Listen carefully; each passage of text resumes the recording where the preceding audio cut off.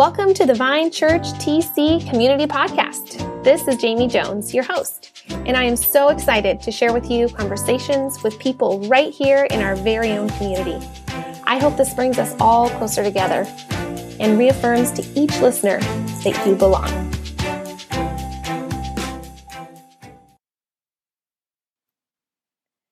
It's been a while since we've had a new episode on our community podcast, so I am so excited to share this conversation with you all. I hope you enjoy it. I'm speaking with Teresa Rosendahl of the Family Learning Center. She works with the refugee and immigrant community here in the Tri-Cities, and it was really amazing to learn about all the work that they're doing.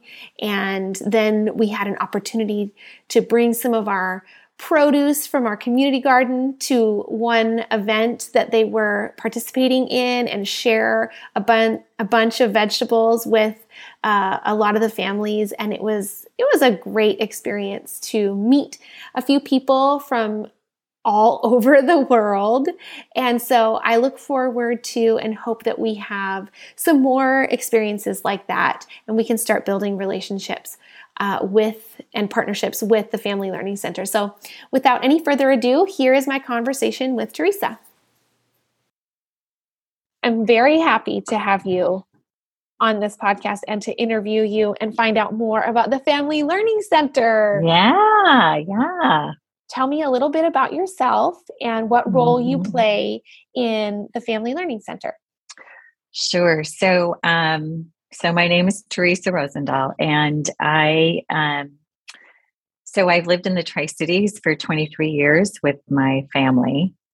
23 years this fall, I guess. We moved here just before my youngest child was born. So I guess maybe it'll be 24 years because time flies. It does. So anyway, so we basically raised our four kids here. And we've lived here for a long time. And I have a degree in education and recently completed a master's from Fuller in global leadership. And that's awesome. Congratulations. Yeah, thank you. That came about because of the work that I'm doing. So for the Family Learning Center, I guess some of your other questions maybe will get dive deeper into this, but it was, I was a homeschool mom when we moved here and my kids were young. In about 2004, I went to a missions conference at Bethel, and because a friend told me, "Oh, this woman is speaking. She's a friend of mine. You need to come and hear her." And it was one of those times in my life, haven't been that many, but it was, hearing this woman speak, you felt like God was talking directly to you. And she said, she was talking about thinking global, but acting local. I'd never heard that phrase before. I think it's pretty common now in lots of places because we do live in a global world. But that resonated with me because I love thinking about people and cultures in different places in the world. And then she said, if you're a homeschooler, you should go down and volunteer with World Relief because that's a great way to introduce your kids to different cultures. And I'm like, well, that's who I am. So I did.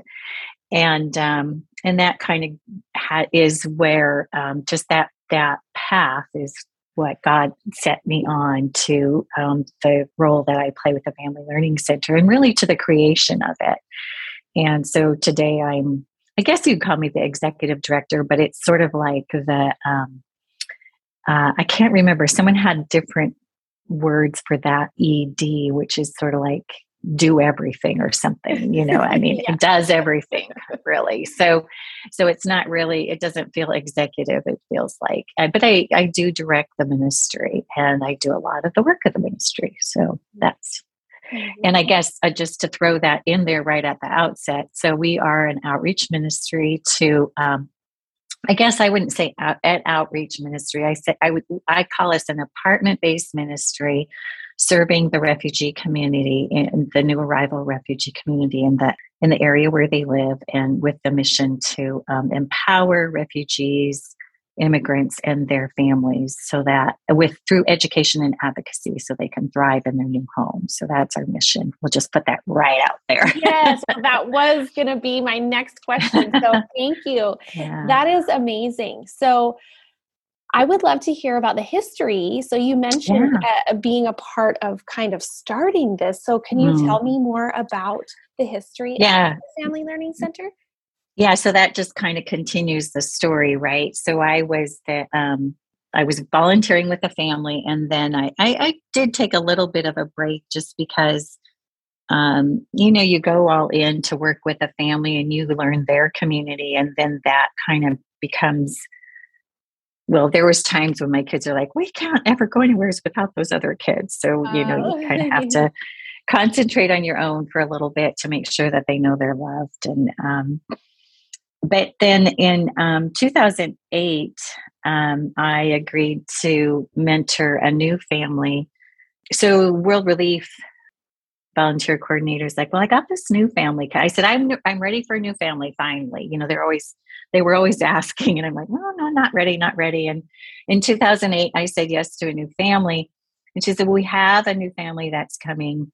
They're refugees from Burma, I don't remember if she said they were living in Thailand or they're from Burma, and that really kind of struck a chord with me, because a man from my church had been going to Burma.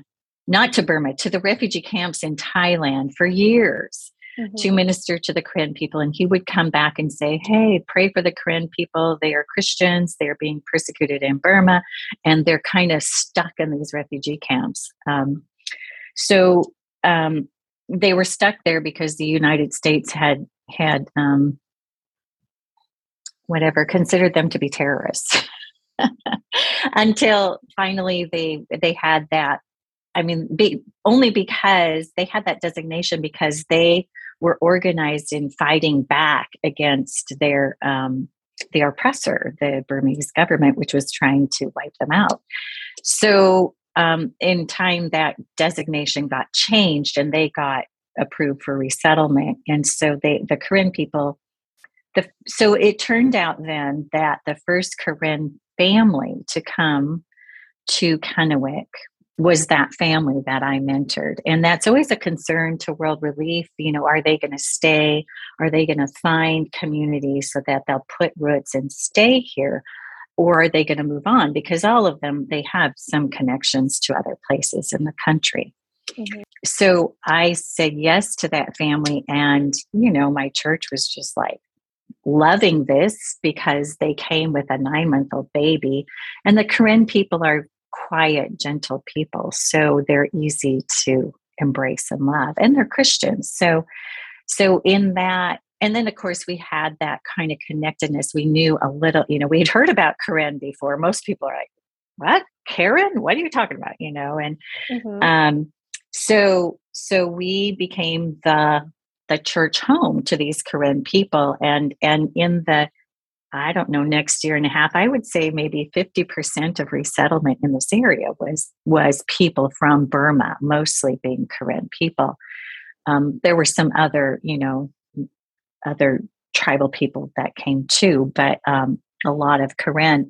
And so they just found their place in our worshiping body until, they just had their 20th anniversary. So I guess it was in 2012. And then they started their own church within our church. And then it kind of, we're friends, but we don't worship together in the same way anymore. Some of their kids worship at our church, but not when they come to help us with our music. But so all that to say, it was really, when I paused and stepped back and looked at things, it was like you could really see, again, you could see the hand of God. And I tell people, I've never been involved in something where I really felt pulled by God to this. And you can see that what you're doing, and you're saying, yes, you're doing these things and you're thinking you're doing these great things, but really it's this cosmic thing, a bigger thing that's happening, that God was looking out for these people.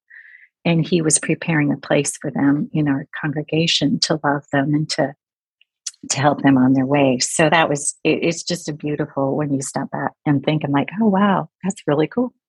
Yeah.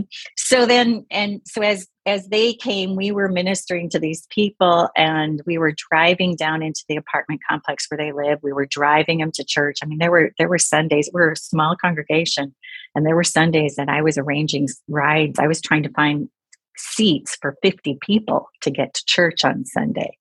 And they probably almost outnumbered us. Yeah. There were times, well, they didn't outnumber, but close. So we got some grant money from our denomination, and it was through a thing where we kind of came very open-handedly. We had to apply for it, but we get $7,500, and they kind of said, go out and make a difference. And it wasn't very, you didn't have to report, you didn't have to. So we're sitting around a table, and, I read the wrong books. Well, we could do this for them. We could do this. We could give them this. I said, no, we're going to rent an apartment. So that's what we did. And I had the idea, but it was that same man who had gone to visit the Koran all those times. He came back a week later, and he said, okay, here's your keys. And I'm like, what? You did it? Oh, that's awesome. And, so we started in a 1-bedroom, and then we've moved up till today. We work in 2 adjacent apartments that our landlord cut a door in between, so we can go right between the 2 apartments. But so that's where we work. And that is so awesome. So it kind of it started in your church. What's the name of your church? Family of Faith Church. Yeah. Family of Faith Church. Mm-hmm. And then it's part of the Christian Reformed Church of North America. Okay. It's Christian Reformed. Yeah. Uh-huh.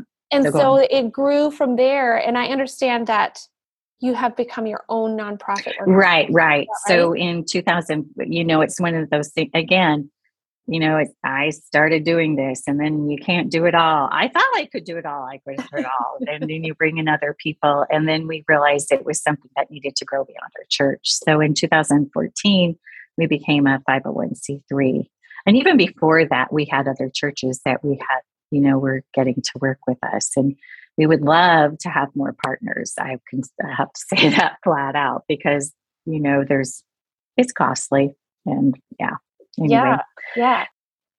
That's so cool. I love how it just started small and has just kind of grown. And I would love to hear. So you mentioned a little bit in your talking about the mission. I'm going to call it FLC for short. Right? Yeah, that's okay. You know what? The people in our community call it B5. The kids do, because we are when we really got known, that the teachers would start telling the kids, well, you should, after school, you should go to the Family Learning Center for help. And the kids are like, what are you talking about? They when the teachers started saying, well, go, it's apartment B5, they knew it already as B5, because that was our apartment. And so the kids call us B5. So, okay. I love that. That's awesome. Okay. So B5. So what would you say are the core values?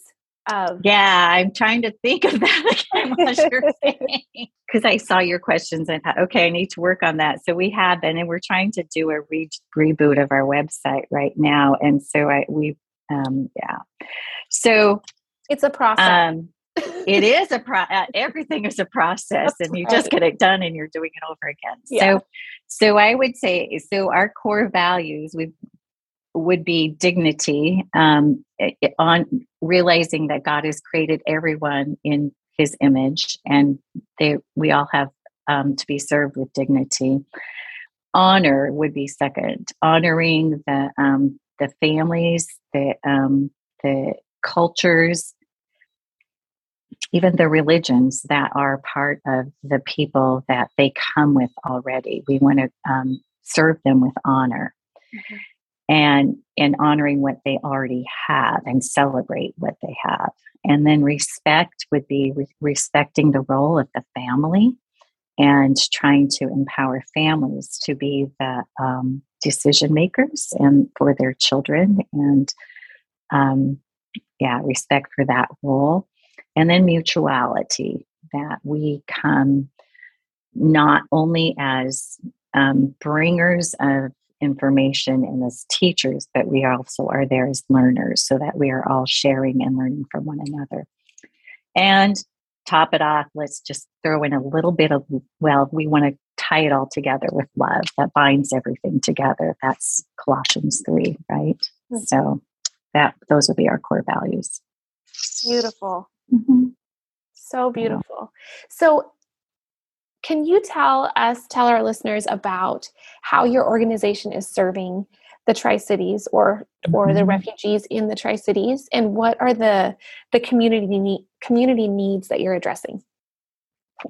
So when these people first come, they're pretty marginalized because they don't speak the language, they don't know the culture, all those things that are very new to them. Not everyone. The Ukrainians that are coming right now, they have a little bit easier time, but plus they have a very well-entrenched community already of support around them. But we do have some Ukrainians that we're working with too.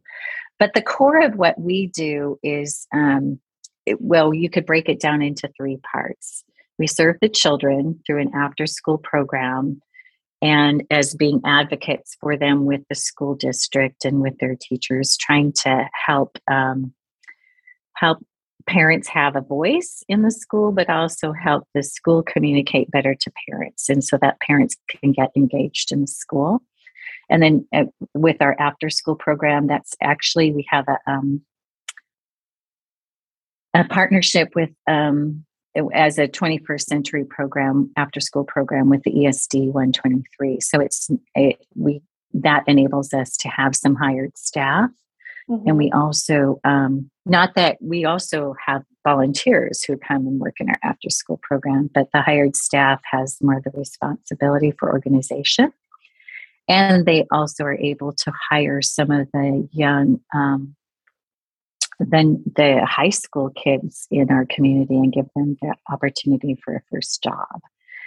So that would be the children. And then the high school youth or the young adults, we serve with a lot of extra care. Just that's been the primary place where I've done a lot of my work, and just seeing these kids come, between 14 and 20 years old, they're able to still go into the high school. The high school at first wasn't, it takes a little while. They're not always receptive to the older kids because they're not going to be able to graduate, but they've been more recently, even just to give them a year of language development is helpful. Mm-hmm. But so in that, wherever they are on that continuum, they're going to get plunked into high school. Usually those kids don't come with any kind of transcript, so they're all going to be 9th graders. But if they have no hope of graduating, they'll be 12th graders. The kids don't understand, no, I'm not a 9th grader, I'm an 11th, and it's just that structural process that they don't understand how our system operates. But those kids come in and they don't speak the language, they don't read or write our language usually, and it's just hard. And they maybe have missed a few years of school, and so they're not, so right away when you're in high school, you're trying to gain credit so you can graduate. And then they're dealing with all those same adolescent things that our kids deal with. And then there's also quite soon, there's that conflict with the kids gain the language and the parents don't. And so there's kind of almost an upside down relationship with their parents sometimes. And so there's a lot of opportunity for stress and for just, how are you going to figure out life? And of course, right as soon as you're in high school, they're asking you, what's your plan for after high school? These kids are like, what? I mean, they've never had opportunity to think about the future. Maybe some of them have, but it's just a really hard, so we do tutoring, we do mentoring, we try to have connect them with a one-on-one mentor if possible. We do a lot of soft skill workshops, and right now in the summer we're probably going to do some even helping kids find jobs. And kids want to do they want to get a license. So there you go. You got to help them with that and all that kind of stuff. So that's the second part. Mm-hmm. And then part 3 would be our adult programs, which primarily has always been language acquisition. And we've had people call it ESL or ELA, whatever. And we've had a program that we ran in our center for years that was always volunteer led. And but more recently, we've started a contract with the state where it's still supported by volunteers, but we've also hired a couple of staff to teach, and we're growing. The need is it's huge right now. And so we have started holding our classes at the Boys and Girls Club in Kennewick, Monday through Thursday, 8:30 to 11:30 in the summer, 9 to 12, I think, in the school year. But those classes have just erupted. They're big. So yeah. So that's the bulk of what we do. We do citizenship. We do a program for parents ready for kindergarten. It's something we do collaboratively with Kennewick School District to help parents be their child's first teacher for their preschoolers. And so just things like that can, always thinking of how are these things going to empower the people that we work with. Mm-hmm. So just to kind of zoom out and give a picture, because I have walked past B5 and I've seen the neighborhood, but I don't know that a lot of people listening have a mental picture of what you're talking about when you say we've rented 2 apartments in this complex. But can you just give kind of a more of a bird's eye view looking in, because it's such a unique neighborhood. It is a unique net. Thank you for noticing that. And there is so many countries represented and so many nationalities and refugees from different places in the world. And I had just a brief experience going with a friend door to door to a lot of the Afghanistan refugee families, but there was a family from Colombia that we talked to. There was actually 2 families, 2 different ones from Colombia, and you're talking about from Burma. So I would just love kind of a little overview of what is happening, like what's going on? Where are we? Yeah, and so, also because I know there's initially there was a connection with World Relief, and I don't know what that looks like. Right. And, well, it's all and there's all, Boys and Girls Club, and there's some education, Kennewick School District. Yeah. There's so many pieces, and they're all connected. It's a puzzle. Yeah. So people think, oh, we're just here in this apartment. We're waiting for people to show up our door, and we're going to help them. Well, we want to be those people too, but we know we can't do everything. So if you come into to start with the big picture, the neighborhood. So I would say I describe it as that maybe it's not even doesn't go to Garfield. Garfield is because there's some single unit housing on Garfield. So Jean Street has multiplexes with Habitat homes, right? So. Between that and Olympia, between 10th Avenue and 4th Avenue, it's high density, low income housing. Probably the most, that would be the low income, area of Kennewick, really. And the landlord that we, in the complex that we live in, that we dwell in, we work in, whatever I live there half the time.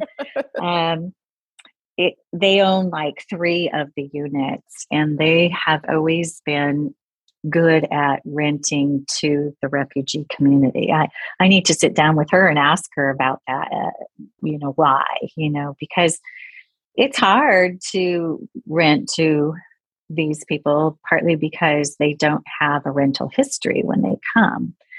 And so you're taking a little bit of a risk. And they're not employed. They have no employment history either.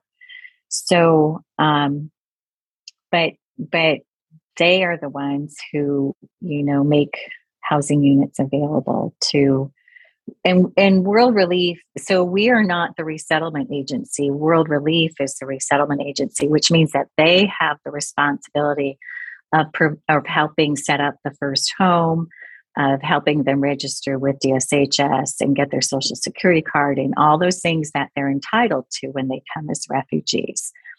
That's not our responsibility at all. But we are closely tied to World Relief in that they do give, they tell families about us and then have them sign a release so that they can share their information with us. And during COVID, when World Relief was having to build up again because we're having all these Afghan people coming, and they were like still training their caseworkers, then we took some of the burden from them in helping families register for school and get some of the stuff that they needed before they could register for school. But that's not really ours. That's just helping because we care about the people and we cared about the burden on World Relief at that time. They've kind of taken that back.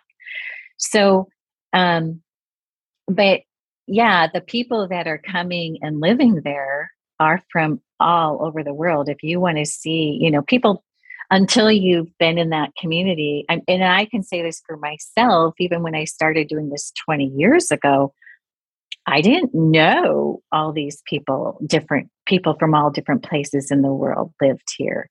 I kind of was aware that there were scientists from many parts of the world because, they're working at Hanford. My husband works there.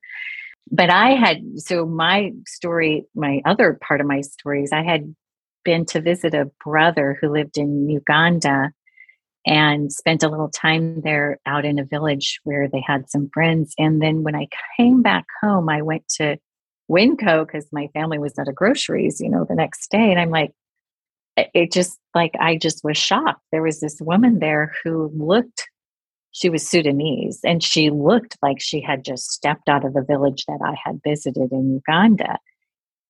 And my eyes were open because I might not have noticed her if I hadn't had that other experience. Mm-hmm. We don't necessarily notice those things until we're in the right place at the right time and God opens our eyes. So, but yeah, there are people from Sudan, Somalia. Some of my dearest kids and friends are Somali, Iraq, Syria, Colombia, Venezuela.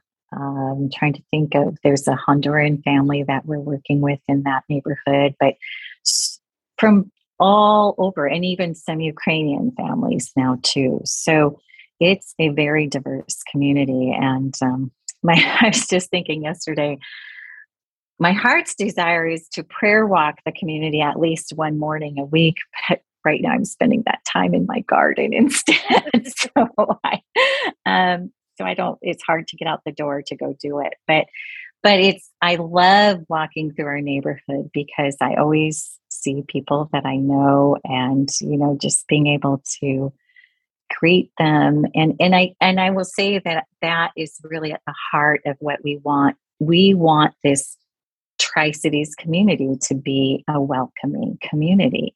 Mm-hmm. And it's not always that way.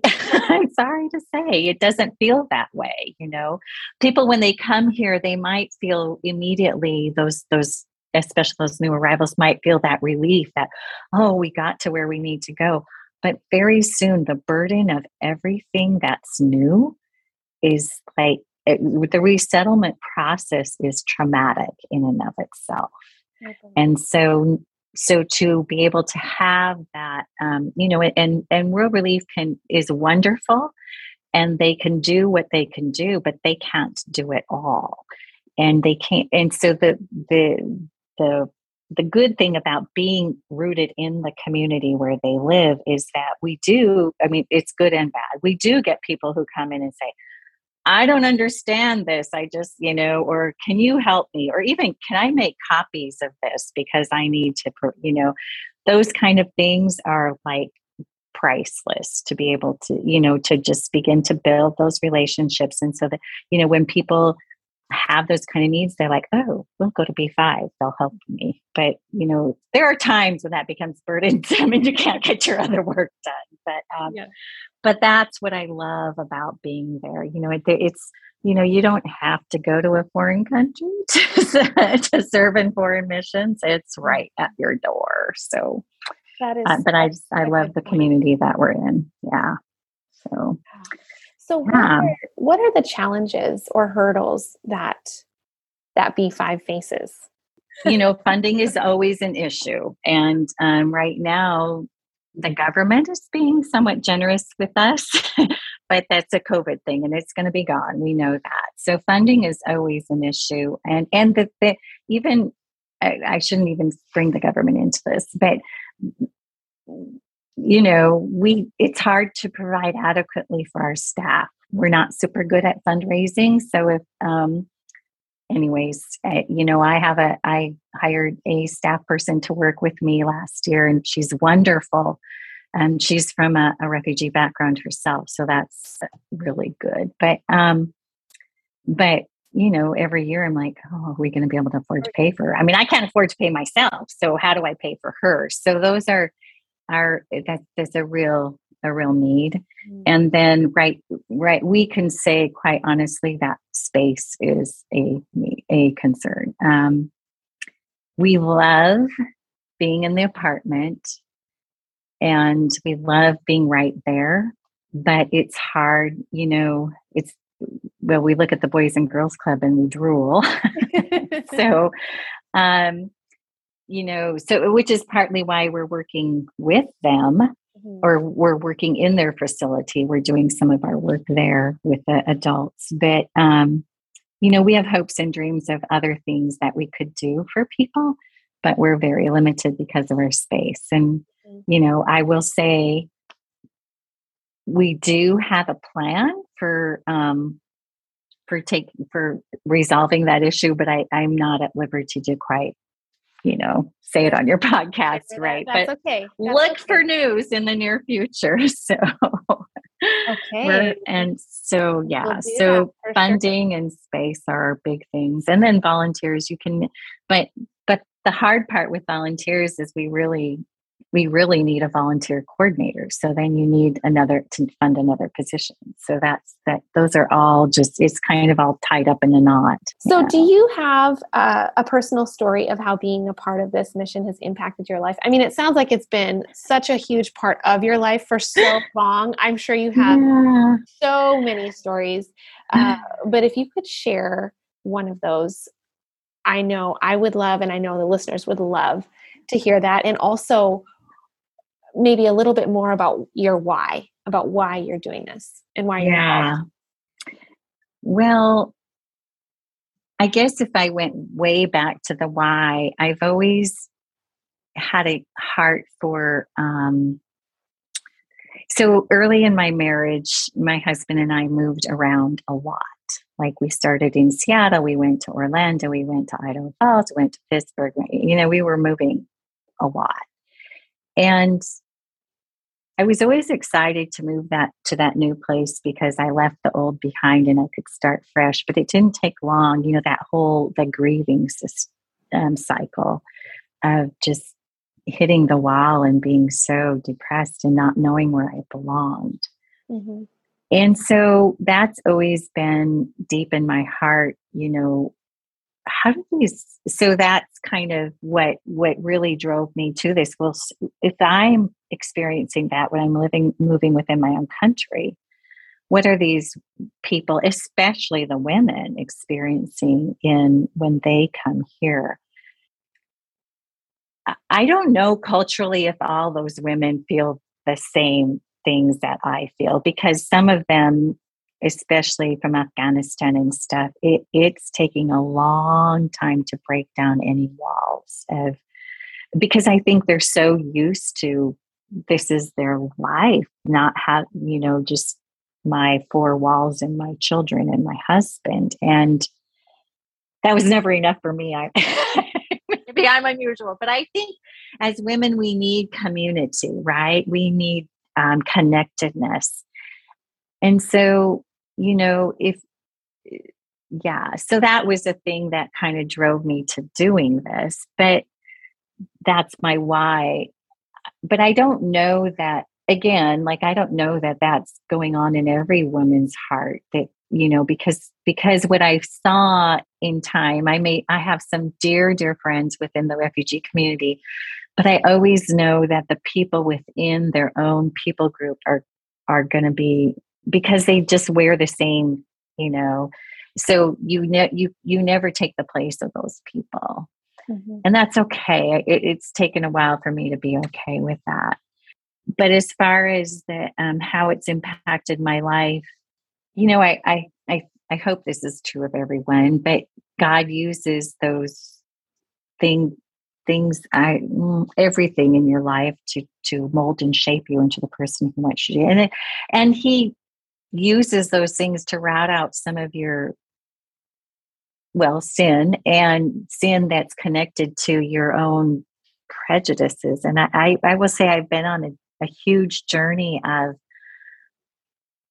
when we started this, I thought that it was all about, well, it was with the Korean people helping to disciple those youth that were going to get disconnected from their culture.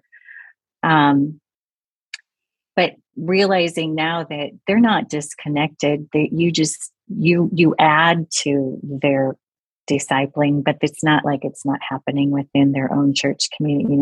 Having that prejudice of, as a white evangelical, we can do it better than they can. I don't think that. And so some of those that God has had to humble me and realize that it's not about me, it's about Him. Mm-hmm. And even as I work more and more with Muslims in our community, I don't know exactly. I mean, I know some of the things that God's teaching me, like that He is in charge of salvation, not me. And I've had to think through, can I work with Muslims? Is that okay? I can do it with the people who come here, the newcomers, the vulnerable, the people who have no one. But can I work with the people who go to the mosque and have power? And God's telling me, yes, you can, and you have to. Yeah. And it's hard.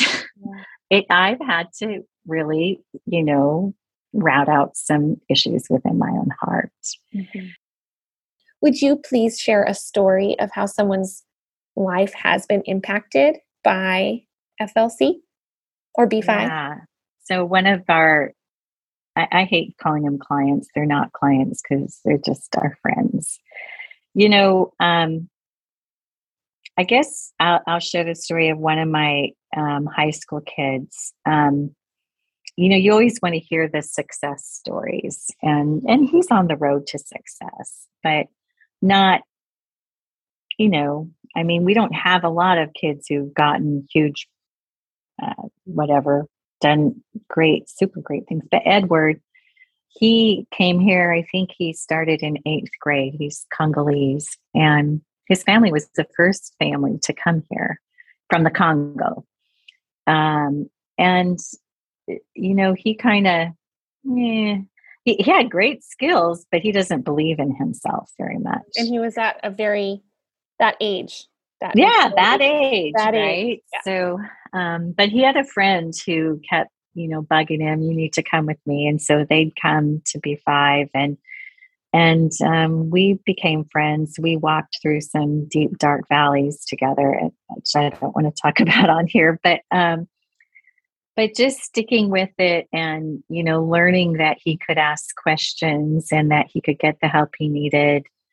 He was one of our soccer coaches last year, and we just saw him blossom, how he was just, the kids just loved him because he'd get in there and be a kid when he needed to be a kid, but he'd also, be that role model, that example. He's off doing a different job this summer, so he's not able to coach, but just watching him go through graduation just fills you with pride. It makes you want to cry because he is one of those kids. If he hadn't come under our wing or whatever, he probably would have made it through, but just kind of floundering. And, to hear the voice that keeps saying, Edward, you could do this. Edward, you could do this. And so he's doing well at CBC, and, he still isn't sure what he wants to do, but he's also making really good money at Panda Express and helping other kids get jobs there. So I'm pretty proud of how he's, not just, it's not just making a difference for him personally, but he's using that to help other people. Mm-hmm. And that, I think is what we all want to see. That I think that's a high measure of success. It's not all about me. It's how can I help others through what, I've been provided. So he's helped a lot of friends get jobs at Panda. So that's a good thing. That is. And, this was a kid who would have been skipping school a lot if he didn't have, people saying, hey, I checked your record. Why are you not, making it to school today? And what's up? What's happening? And so, that support. Yeah.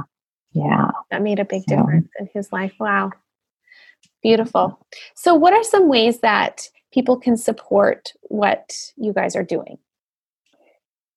Well, we're a nonprofit, so of course every nonprofit needs money, right? We're always looking for financial supporters. People can make donations through our website rather easily, or we take checks in the mail. That works. Volunteer, and volunteering, so I have one lady, she comes and she volunteers every day. We don't ask people to do that. We'd love to have you, set up to be a one-on-one with one kid once a week or twice a week. Twice a week would be better than once a week, really. If we, those kind of matches, we do, we would do a same-sex match. We don't like men volunteering with girls. Certainly not.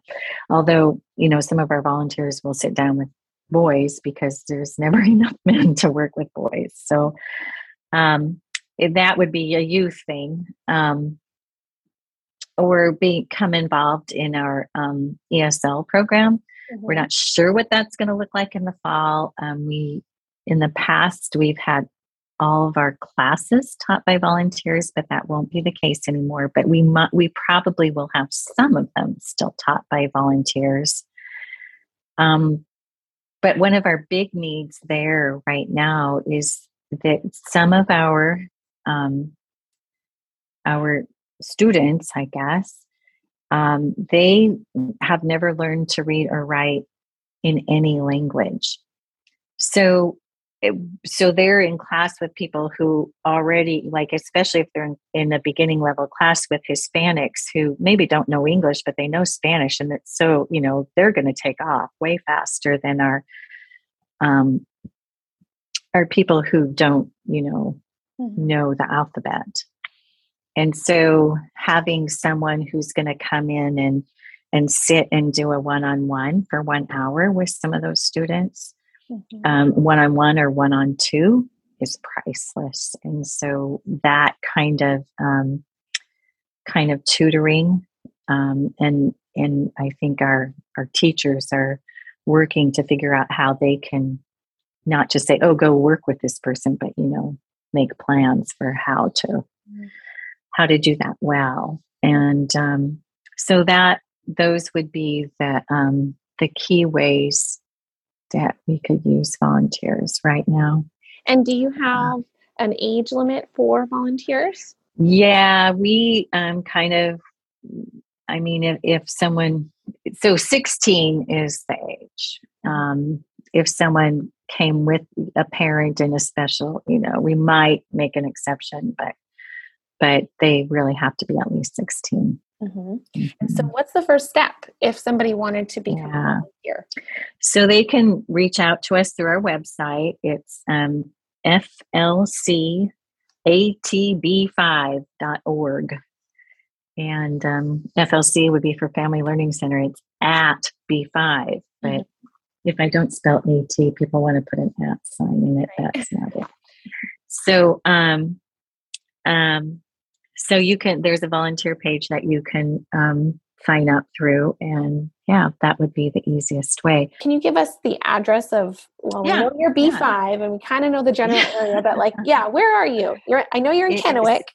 So we're in Central Park Apartments, but it's 505 South Olympia Street, apartment B5. That's our mailing address. Okay.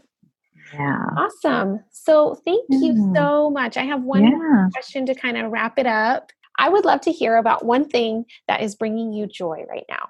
So if it's ministry related, whatever it is children bring me joy, right? So I will say two things. I can't say one because I can't say, I can't say work with that. I mean, my granddaughters, they're 1 and almost 3. They bring me a lot of joy. Oh, I believe it. Yeah, total.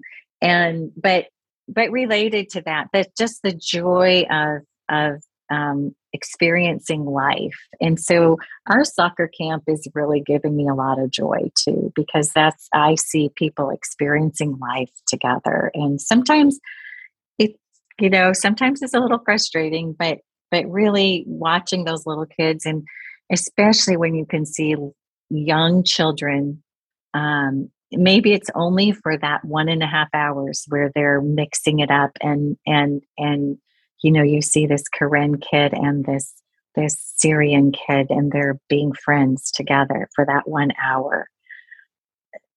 I didn't have that when I was young, and those are the kind of relationships that we hope will destroy some of the prejudices that are alive in our world, and how we can both bring our whole selves to that place. And that's the beauty of,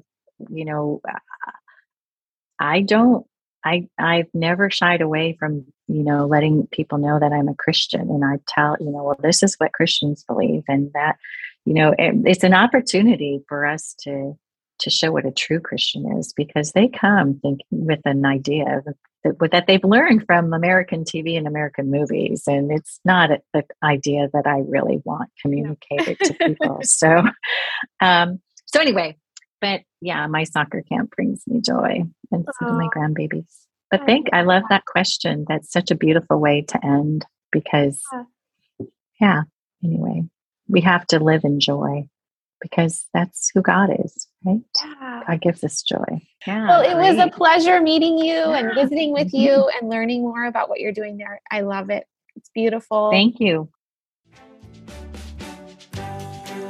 I hope you enjoyed listening to this conversation. Be sure to subscribe to this podcast so you don't miss any of these stories that help us connect with each other right here in the Tri-Cities.